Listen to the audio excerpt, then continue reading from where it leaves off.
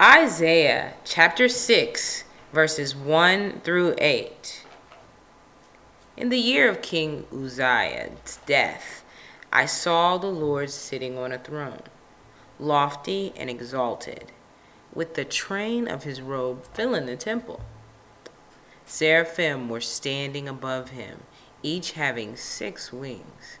With 2 each covered his face, and with 2 each covered his feet, and with 2 each flew. And one called out to another and said, Holy, holy, holy is the Lord of armies. The whole earth is full of his glory. And the foundations of the thresholds trembled at the voice of him who called out, while the temple was filling with smoke. Then I said, Woe to me, for I'm ruined, because I'm a man of unclean lips, and I live among a people of unclean lips. For my eyes have seen the King, the Lord of armies. Then one of the seraphim flew to me with a burning coal in his hand, which he had taken from the altar with tongs. He touched my mouth with it and said, Behold, this has touched your lips, and your guilt is taken away, and atonement is made for your sin. Then I heard the voice of the Lord saying, Whom shall I send? And who will go for us? Then I said, Here I am, send me. A reading from the book of Romans, chapter 8, verses 12 through 17.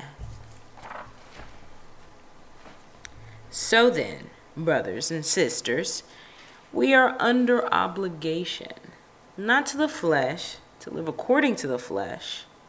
For if you live according to the flesh, you are going to die. But if by the Spirit you are putting to death the deeds of the body, you will live. For all who are being led by the Spirit of God, these are sons and daughters of God. For you have not received a spirit of slavery leading to fear again, but you have received a spirit of adoption as sons and daughters, by which we cry out, Abba, Father. The Spirit himself testifies with our spirit that we are children of God, and if children, heirs also, heirs of God and fellow heirs with Christ, if indeed we suffer with him, so that we may be also glorified with him.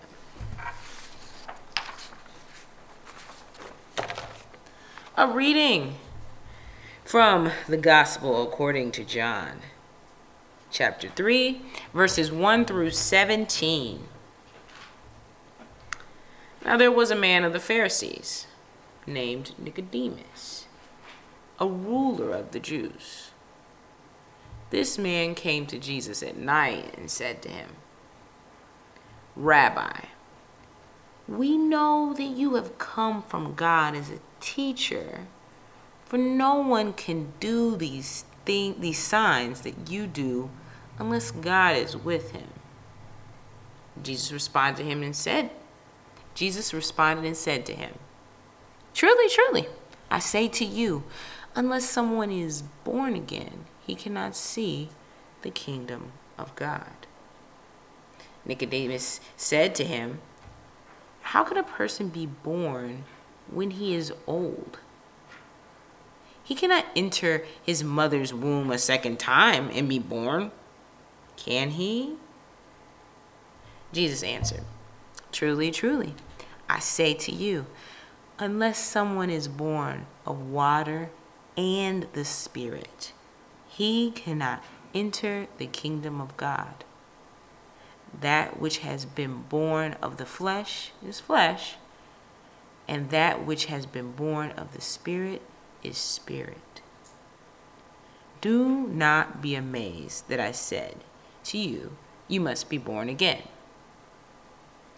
The wind blows where it wishes, and you hear the sound of it, but you do not know where it is coming from and where it is going. So is everyone who has been born of the Spirit. Nicodemus responded and said to him, how can these things be? Jesus answered and said to him, you are a teacher of Israel, and yet you do not understand these things. Truly, truly, I say to you, we speak of what we know and testify of what we have seen, and you people do not accept our testimony.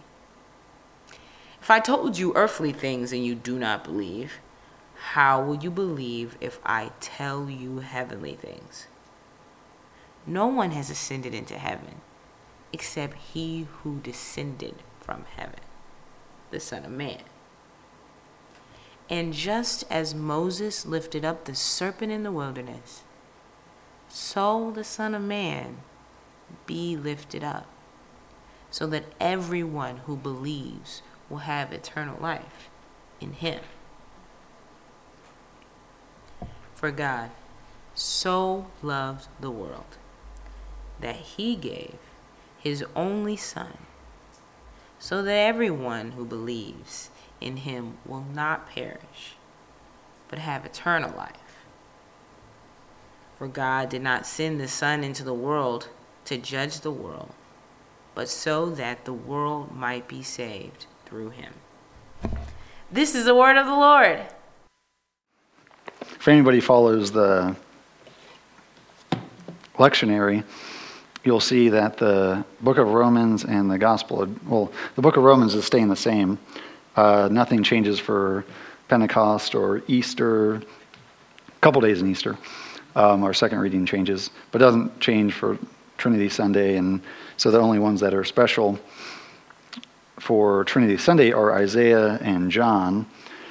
And to just give a quick background of Trinity Sunday, obviously it's a celebration of the Holy Trinity, but it really wasn't started celebrated until like the 800s or 900s, until Gregory I can't remember if it was the 7th or the 8th, I think it was the 7th, but they weren't back to back. There was a couple of years. I think the 7th was in like the 700s and the 8th was in like the 900s, something like that. But there wasn't any really need to it till after the Arian controversy, and Catholicism is a holy day of obligation, and so if any of you are Catholic, you got to go to Mass on Sunday again, or else you get extra purgatory points, which you can redeem at the end of your life. And so that was a good one. Anyways, and so we're going to look briefly at our Isaiah passage. And so something I was just thinking on this week, which maybe is like obvious to everybody else, but I like when I learn new things and the Lord helps me to think about things differently. And so this is the third time in Scripture where God is talking amongst talking about a heavenly pattern or in a heavenly vision, or talking in heaven, and he uses the plural us. The first one's in Genesis 3:22, let us make man in our image. The second one is in Genesis 11:7, at the Tower of Babel, where he says, let us go down and confuse their language. And then the third one here in Isaiah, where he directly says, whom shall I send and who will go for us? And so we don't need to go, and there's so many different distinct points about Christianity, and the main one, I would say, in my estimation, is the Trinity, is the person of God being eternally one God in three persons, and what that means. And I think that's a huge evangelistic apologetics point. That's huge for, and spills out into every area of Christian life. But something I'm not going to talk too much about the Isaiah passage, except for, at least when I was reading this, it made me think a little bit more about when we talk about the ontological Trinity, which is the nature of God being one God in three persons, and the economic Trinity, God having the Father, Son, and Holy Spirit having different roles. But a lot of times we think of unity in the church. It's supposed to model the Godhead, which it is, we thought rightly. And we think of like Jesus Christ saying that the Father sent me, and I don't speak on my own behalf, but I speak on the Father's behalf. Whatever he tells me, I tell you, kind of thing, of where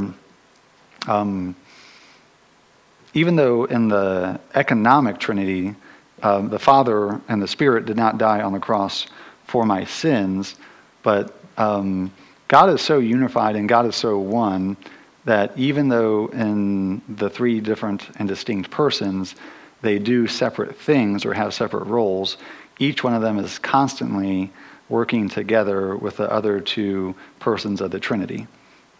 And that's just something that I meditated on a little bit more this week, because we think, and that spills out into practical life, where we're a church, we're supposed to be unified, so we're all supposed to have one mind, and we work together, and that usually works out. But how I work is I work better alone. That's my thought. That's not maybe necessarily true. Noel might think differently. But, I tend to think that, but that would not be true. I would know that's not true because God created reality for me to live in, and we'd actually be more unified. And when we work as one body as a church, nobody does anything alone, although we have different giftings and different talents. None of us are supposed to use those in isolation, as in like, if someone has like the gift of service, that they just serve isolated, right? As in I go out and do things and I serve, and because that's God's gifting, and I have that motivational gift. But that gifting is supposed to be used in a plurality of people, as in, and that would spill into every stream, as in, who should I serve? Well, people in the church. That would affect other people in the church, pulling other people in, getting ideas from other people and counsel about how would I serve better or more efficiently or whatever. It just caused me to think more about the Godhead working in unity, or even though economically there's distinctions, but ontologically those are so united. Even their economic distinctions are so united with the other two members of the Trinity. Does that make sense? Am I even explaining what I'm thinking in a way that like anybody understands anything? We got like a couple head nods, and so that's good enough. All right. And then I also just want to mention, this is the maybe prototypical Isaiah passage, if not like all of Scripture passage, about witnessing and calling, and Isaiah's calling and what Isaiah did. One of the things we remember about prophets when we look at the office of a prophet is a prophet speaks on behalf of the entire nation, right? Or on at least a group of people. And so sometimes that's good and sometimes that's bad. But mostly in Scripture we see good examples. And so what Isaiah is doing isn't just send me in isolation. He is representing all of Israel, all of God's children, as a pattern that we'll later see in wherever we're talking about patterns. I wrote it down. Later in our gospel passage about Moses lifting up the serpent in the wilderness. But Isaiah is representing all of Israel. And so the season of Pentecost is a season of witnessing. Yay! Guess what? Every season is a season of witnessing and testifying. Wow! Because we just learned in Easter that that's one of the main jobs of the church. And so we talked about that on Pentecost, but in the seasons after Pentecost, we start to get into ordinary time after a couple holy days. And one one of the things about Isaiah was he was willing to step up. God didn't ask a question for Isaiah to not answer. God lined up this answer for him, right, or this opportunity. God wasn't really searching in the sense of I don't really know, who should we send? And the Godhead's talking to one another, and Isaiah's hey, hey Yahweh, I got an idea. I'll go. Did you ever think about that? No, he's lining this up for Isaiah's response. And so we're going to talk, especially in our next passage in Romans, about the vital signs of life. If you don't have the 5 vital signs of life memorized with scripture passages, you should. They're pretty easy. They're just 5. And so one of those signs of life is wanting to testify or witness about Jesus Christ. And so Isaiah was eager and ready, right, after he'd been cleansed and purged with the coal on his lips. And then he was ready to go and speak. And he was willing, and he's ready to sign up, right? Go send me. I'd have to look up the name of the song, but there's a Christian metal band. What's the Christian metal band's name? Dang it. Tommy Green is the lead singer. Sleeping Giant. You guys don't know your Christian metal songs and bands? They have a really good song based off of this passage. And so you should find it and listen to it. I just don't remember what the name of the song is. It'll get you pumped. And so as we move to Romans, I'm going to go ahead and open up there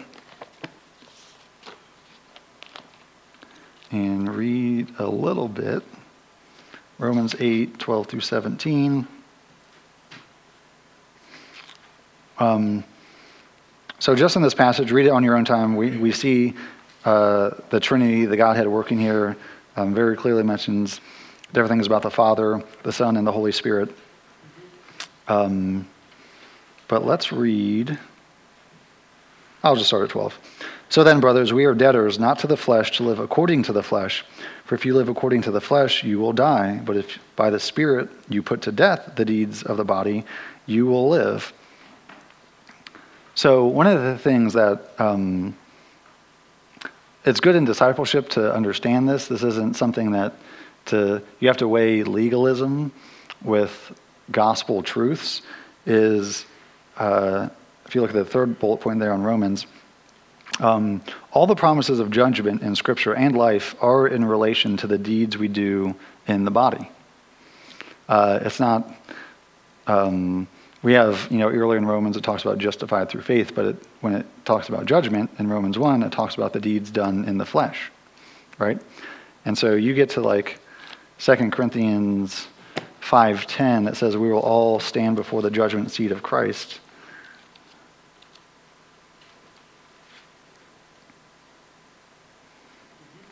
We must all appear before the judgment seat of Christ so that each one may receive what is due for what he has done in the body, whether good or evil. Right, in Jeremiah 17:10,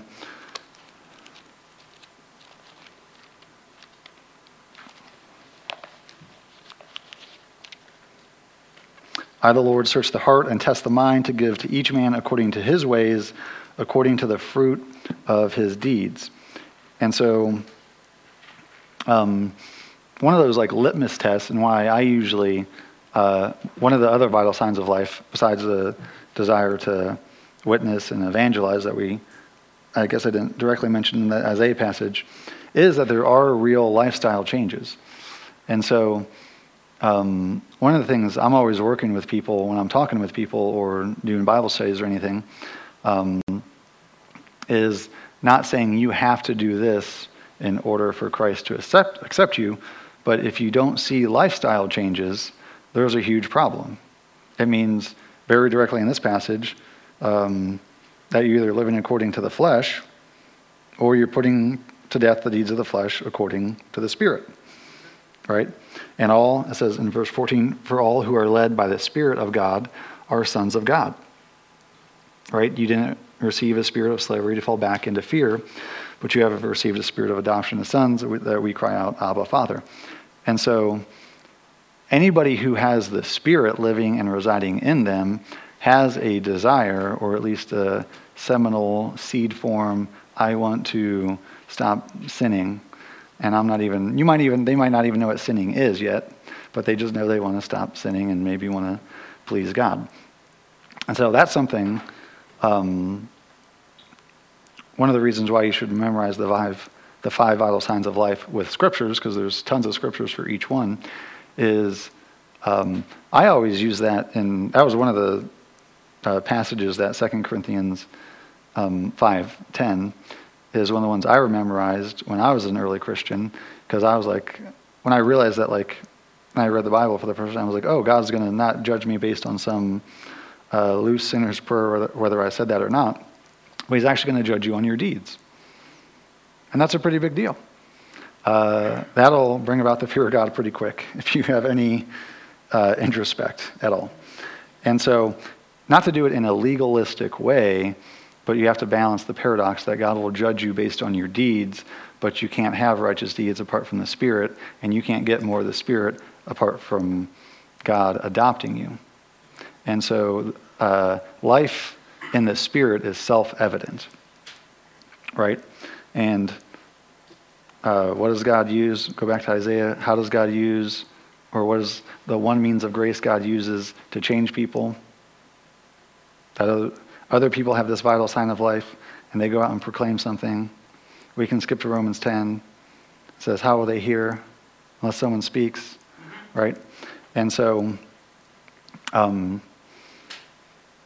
if as we think about our own walk in the Lord and disciple others, that's one thing that you should be attentive to is fruit of, is the Spirit really residing in them? Do they really want and desire lifestyle changes? And so, kind of going backwards, when he says, I'm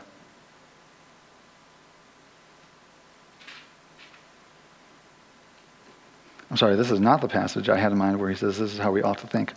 But it is how we ought to think. For if you live according to the flesh, you will die, but if by the Spirit you put to death the deeds of the body, you will live.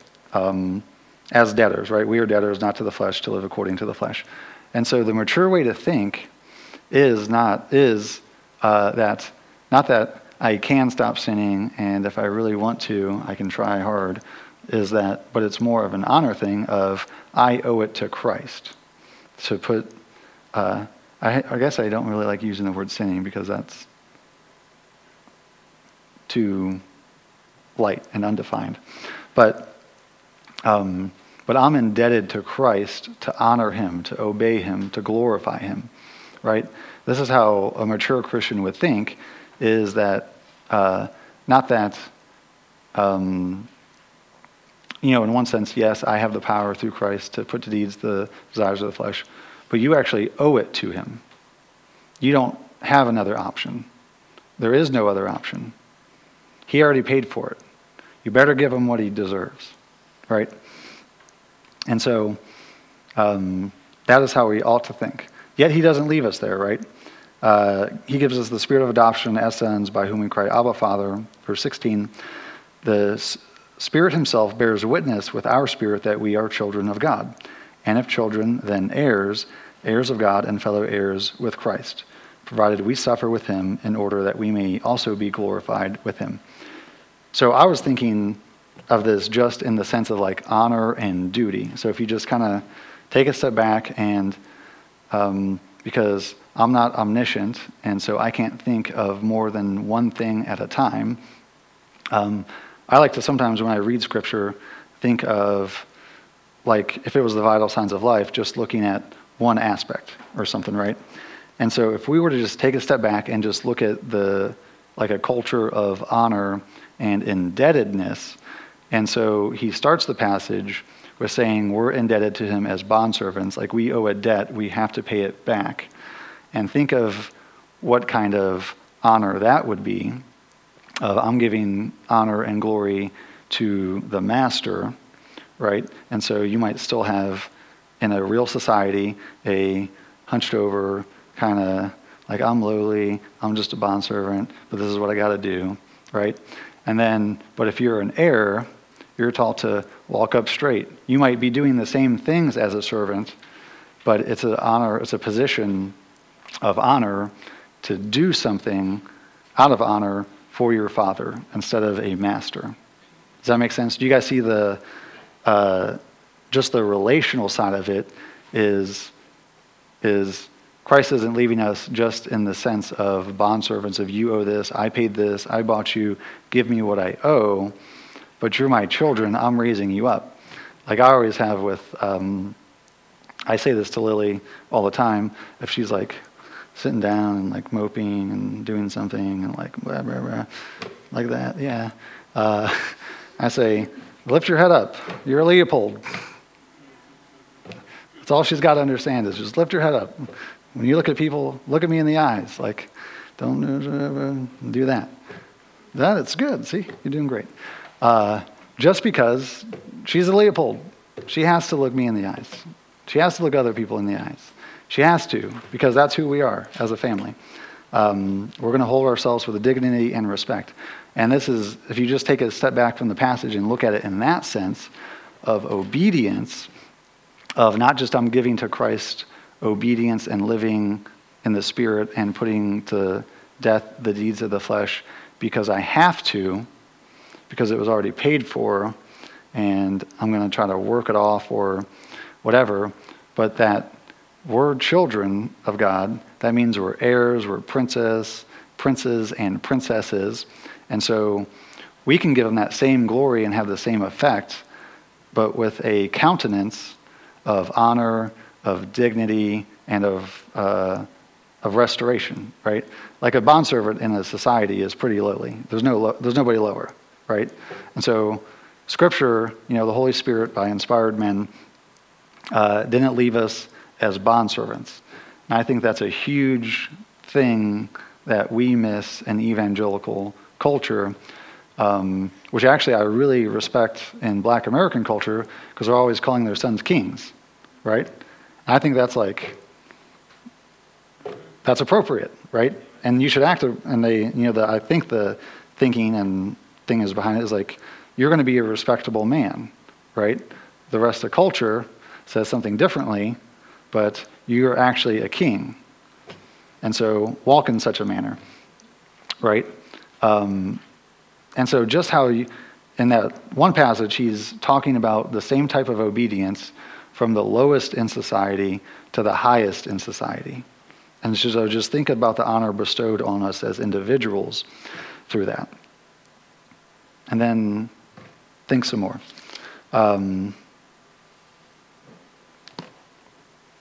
So let's move to our John passage. So sorry if this is a little kind of piecemeal. But so everybody knows that John 3 passage where Nicodemus comes at night, seeming to be ashamed because he's of the Pharisees, and asks Jesus a bunch of questions and starts to inquire. And we know that Nicodemus becomes a disciple of Christ and leaves the Pharisee party. And so I just want to hit on a couple things. First off, when Jesus says let's look it up.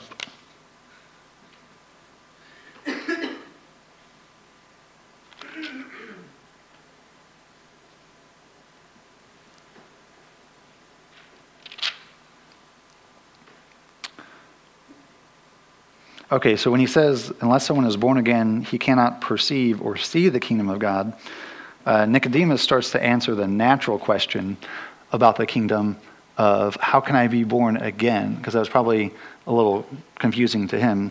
But I love Jesus' answer when he says, like, you're a teacher of the law, like you don't understand this. Like it's like all over Scripture kind of thing. But what Nicodemus missed was that, remember how everybody, even the disciples, kept saying, like, when is the kingdom coming? When is the kingdom coming? When is the kingdom coming? And because they were kept looking for something physical that they could see. Like when Jesus rode in on Palm Sunday and fulfilled all those prophecies, and they thought that he was going to be set up as king and he was going to take over and take the land back from Rome. because they were still looking for that physical kingdom. And even though Jesus had said all these parables and made it pretty clear, and even if he says, whenever I cast out demons, the kingdom of God has come upon you, they just didn't get it, right? The kingdom wasn't a visible kingdom. And so that's often, that was clearly missed by Nicodemus in this account.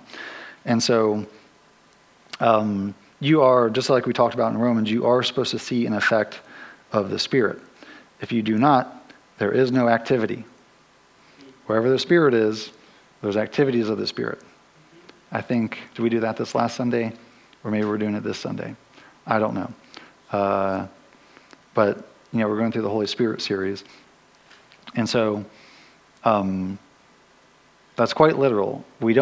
You should see an effect when you're discipling people.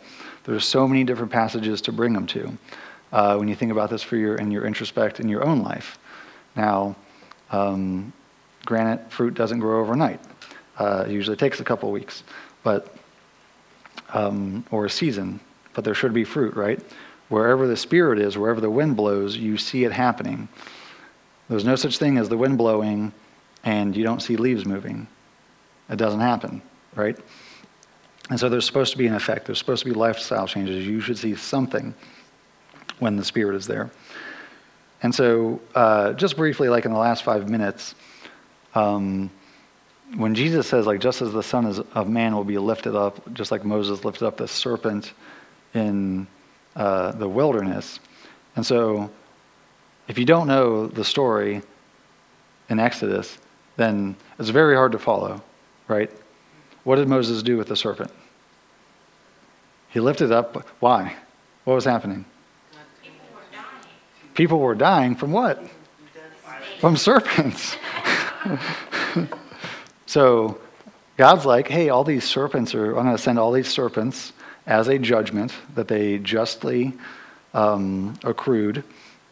And so serpents started coming in and biting people, and people started dying. That's a bad time. I'm going to be honest with you. I don't do snakes. Not my thing. And you love snakes, Lily? Oh, Penny does? Good for her. She can have them. And so all these snakes who were sent by God came into the camp, started biting people and killing them. And the solution was, right, to take what was a staff, right, that was shaped like a serpent, right, a scepter or whatever.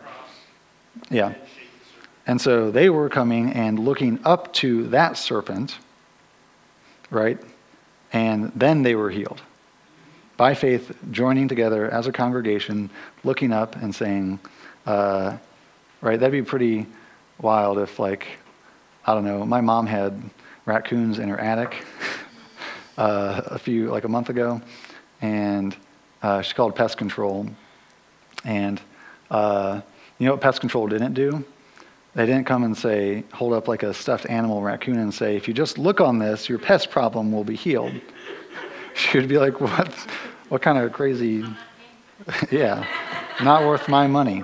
That's not what they did. They set a trap and got the babies. And so that would have been taken, right, because we're justified by faith as a gift from God. And just so through that act of faith, like faith and obedience are never separated. And so if God's calling you into something, if God's calling you to have more faith, it means he's calling you to do something. They're never separated. And so that would have been pretty wild to be in a desert, snakes all around you, biting people. And Moses is like, come over here and look on the serpent and you'll be healed. And I'm like, well, maybe I'll just hit him with a rock or something. That makes more sense to me. But because that faith is active. And so there's patterns in Scripture, and most of us are looking for, when we're reading, if you're like me, then most of us are looking for just like what are the didactic truths opposed to the patterns, and how do those relate? And so this is in John 3, but if you remember in John 2, Jesus says, the Son of Man will ascend and descend or angels will ascend and descend on the Son of Man. And so he's quoting again from Genesis and Jacob's ladder or Jacob's stairway to heaven, where he's napping on a rock and he sees angels ascending and descending to the earth, right? And so there's patterns there. It's not just foreshadowings of what Christ was going to be, but there's also patterns in Scripture. And so Jesus is saying he's the ultimate pattern, but those patterns, us being in Christ, don't change, right? Because where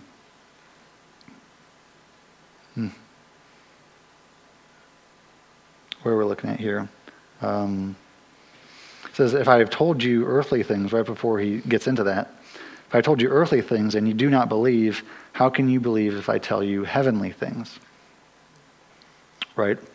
How would you believe these things that are in the spiritual? How would you understand and, God's pattern of people being born again, of the Spirit, of faith, of all these things that are technically unseen, transcendental, but are true in Christ, right? Because there's patterns. And he relates it to, obviously, whoever believes in him having eternal life. And so the pattern is, or one of the patterns is, that as they looked on the serpent, the people are looking on Christ lifted up, but that's an eternal pattern that's continuing to look on him eternally, right? And so I guess on the closing, on the last point, and so when you look at the pattern in the desert or in the wilderness of judgment coming on people, they were already judged, right? They were already condemned. They were already, by their own deeds, sitting in judgment. And this isn't the only time that this happened, right? Only time that they sat in judgment because of their deeds. But God continually sends over and over and over a means of salvation, right? So God in his mercy is always looking to send a means of salvation. He's always looking to redeem. He's always, as Christ is saying here, the world is already condemned. He doesn't need to do anything else. They're already lost. He's not here for judgment. He's here for redemption, right? And so, obviously people, like when we disciple and evangelize, people have to be made aware of their sins, but realize that they're already condemned, right? Wherever the Spirit is, there's life, there's a movement. And so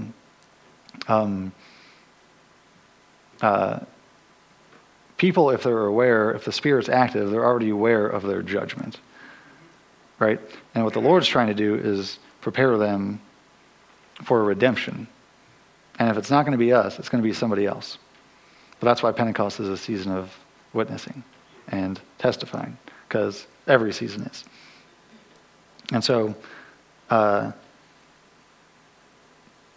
that's like one of God's ultimate patterns is redemption, mercy, grace streaming into the earth through his people so that the whole world or the cosmos might be saved through him.